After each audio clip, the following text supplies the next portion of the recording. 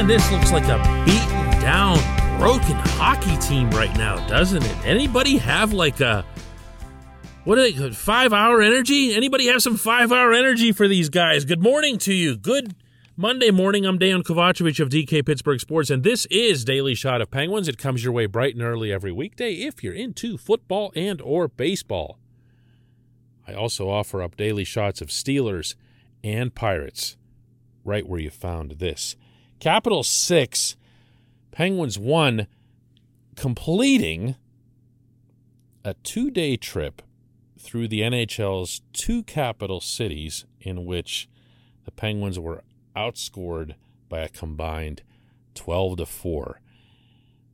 And yeah, that meant that they had to lose to the Senators. Not even the Senators, but like the Belleville Senators up in Ottawa by a 6-3 count, because they were missing pretty much half their team to COVID protocol. Just not at all a good weekend for the team. Not in results, not in aesthetics. They look like they're ready to just keel over. And I can't even fake being surprised by this, because there's only so long you can go trying to do what they did on that opening trip in Florida. I asked Mike Sullivan that night in Tampa, when he was getting, and rightly so, all these questions about how awesome they were and everything else. And I looked at him and I said, Michael, this is a hard way to play, isn't it? And he gave his standard, yeah, but it's what we expect and it's what we require, it's what we demand, and this is the way we're built. We have the roster built this way. And he's right. It can be achieved, and it can be achieved on a consistent basis.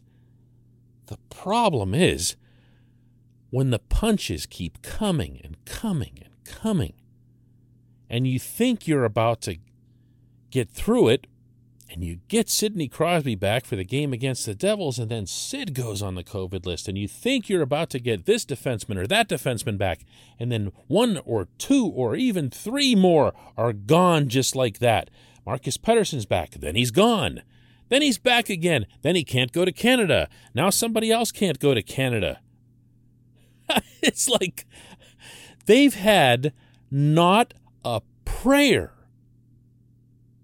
of establishing any kind of cohesion or consistency beyond what we saw at the very outset. And as impressive as that was, I'm going to say it again, it wasn't sustainable. So what you have now, it's a challenge. It's a challenge because it's no longer just about waiting it out until Sid or Gino and everybody else is healthy and ready. Now it's about a brutal schedule, including a ton of travel and a ton of tougher opponents.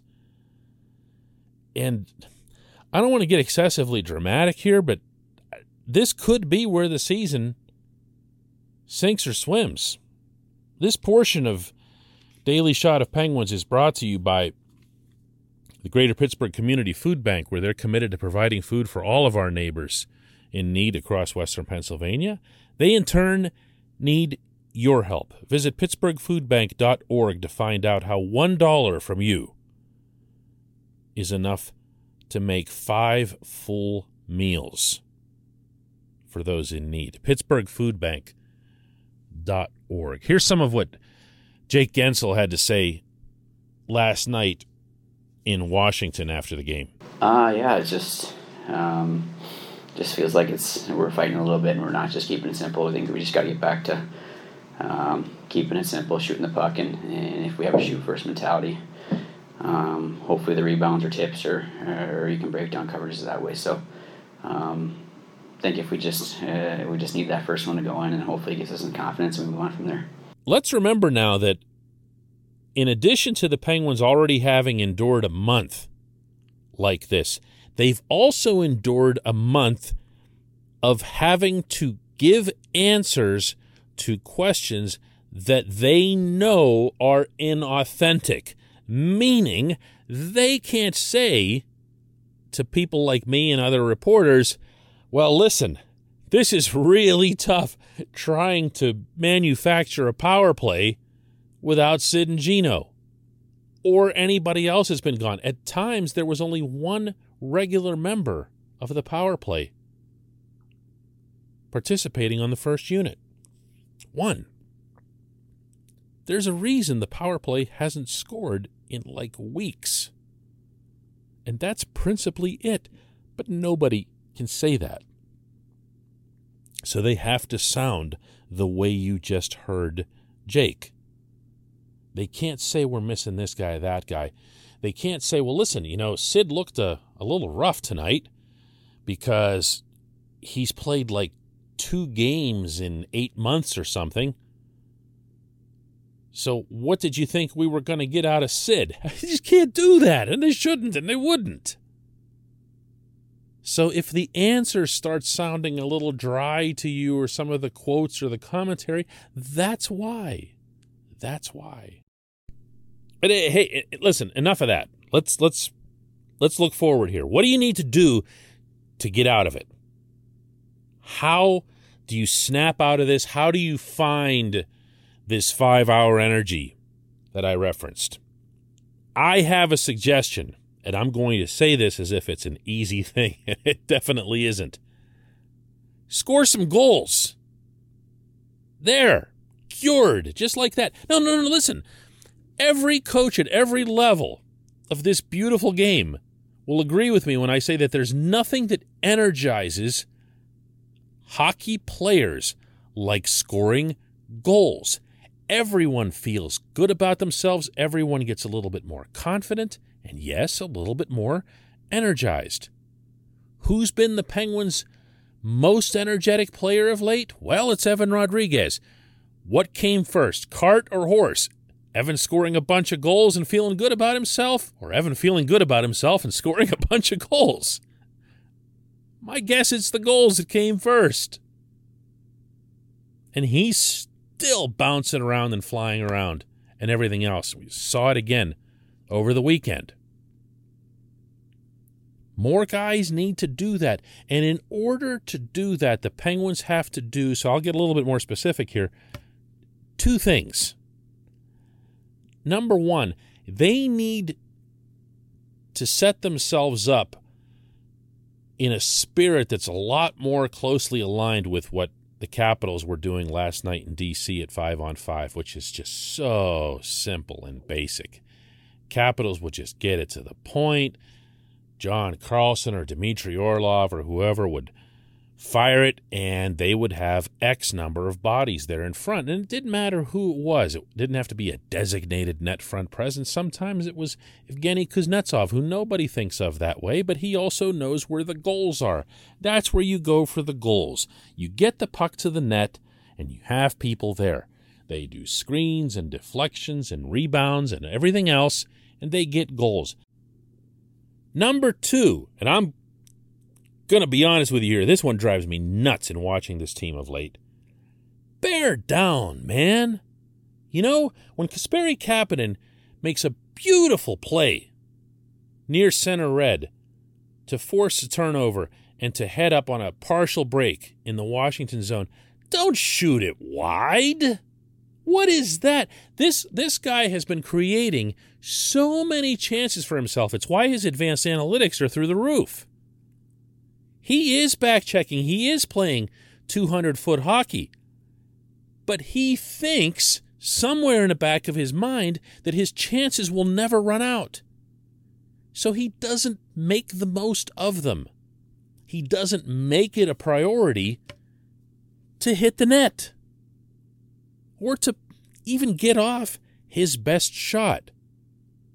That wasn't a close miss on Vitek Vanacek. That was a good 3-4 feet off the bar.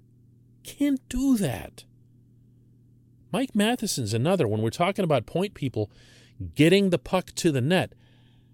Matheson can do this, but he also thinks he can do 7 other things. So he'll hold the puck and he'll do that thing where he kind of squirrels down the left boards. You know what I'm talking about. And tries something else, and then it gets blocked, and then it goes back the other way, and you wonder why he didn't just get it, drift a little bit with that elegant skating of his, including even drifting backward, which seems to be a lost art, by the way, in the NHL among defensemen anymore.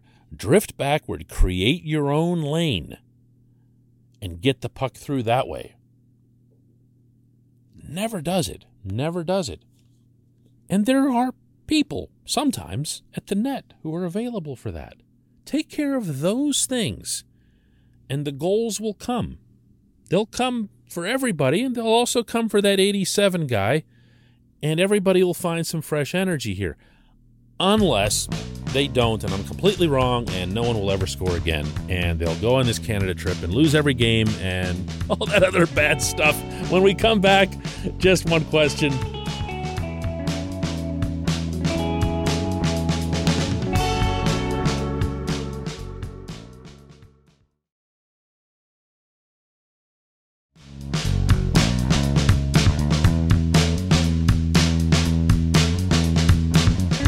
Back. It's time for Just One Question, and that is brought to you always.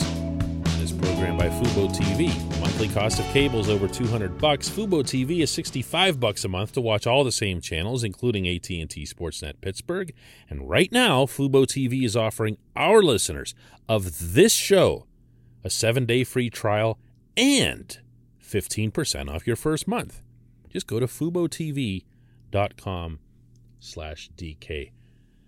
Our J1Q was going to come from my man Gene Padden, who says, DK, you called it in Friday's Daily Shot. You said the Penguins could not sustain it. I don't have a question, just saying that I'm now officially dreading the Tuesday game against the Sabres. Gene, I don't know that I would be dreading it. I really, really believe like the Penguins need to run into a team that's going to leak a bunch of goals. I really do. That has been the Sabres for a long time, so I wouldn't dread it. I would view it as an opportunity. Let's go to an actual J1Q. This comes from Jeff Milano, who says, holy smokes, when do the Penguins hit the panic button? Well, it's not now, Jeff, because when I think of the panic button, I invariably think of Jim Rutherford trading Carl Hagelin for no reason at all. If you recall, I mean, there's one morning Jim just wakes up and says, I need to shake up the room in the most old school way possible. These are the general managers who still refer to the position just as managers. They say I'm the manager of the team, which sounds a lot more baseball-ish, right? Because now you're the one who's in the dugout or in the clubhouse.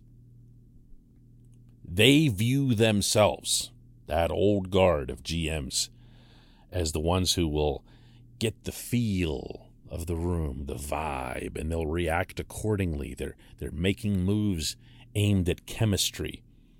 This really isn't something that the newer generation of GMs is looking at. Yes, it's still a consideration, but you listen to your coaching staff. There's now a bridge, or maybe the better word is barrier. The GM's not poking around in there. The GM isn't watching morning skates to study body language, which, yes, by the way, Ron Hextall and Brian Burke very much do. They see that as a big part of their jobs. I know. It's the most antiquated thing, but it's still extremely common in hockey. If you are Hextall and or Burke, and you are studying this team's body language right now, I have no doubt whatsoever that you're coming to a very similar conclusion to the one that I offered in the opening segment, which is that these guys they're beaten down. They've been through a lot in the first month, and they could use some help. And help, at least theoretically, is on the way. In the interim, they could use some goals. If you look over this roster, you'd be hard-pressed to say that Hextall should make some kind of move to bolster the offense. It just doesn't ring true. There are enough guys on this roster, not even when fully healthy, but even when, kind of like in this status, who should be scoring. Brian Rust should be scoring more. Okay, let's start naming some names here. Kasperi Kapanen, we've talked a lot about, should be scoring more. Jason Zucker has come into this season pledging that he was going to shoot more with an aim toward, scoring more. Hasn't come. Zach Aston Reese doesn't even come close to scoring. He doesn't even sniff the net anymore. The list actually goes deeper than that. So there are players here who could be scoring. Now, there are some who have been pleasant surprises in that regard, notably Rodriguez, but also Danton Heinen and a couple others. But the goals are here. The goals are in the sticks. They just need to make their way out. If, by the way, and you didn't ask about this, Jeff, if I'm Hextall and I'm looking to make a move, I'm getting goaltending depth. Sorry, not to offend anybody here, but the next good thing I see from Casey DeSmith this season, and that includes training camp, preseason, and everything else, will be the first. I appreciate the question. I appreciate everybody listening to Daily Shot of Penguins. Let's do it again tomorrow.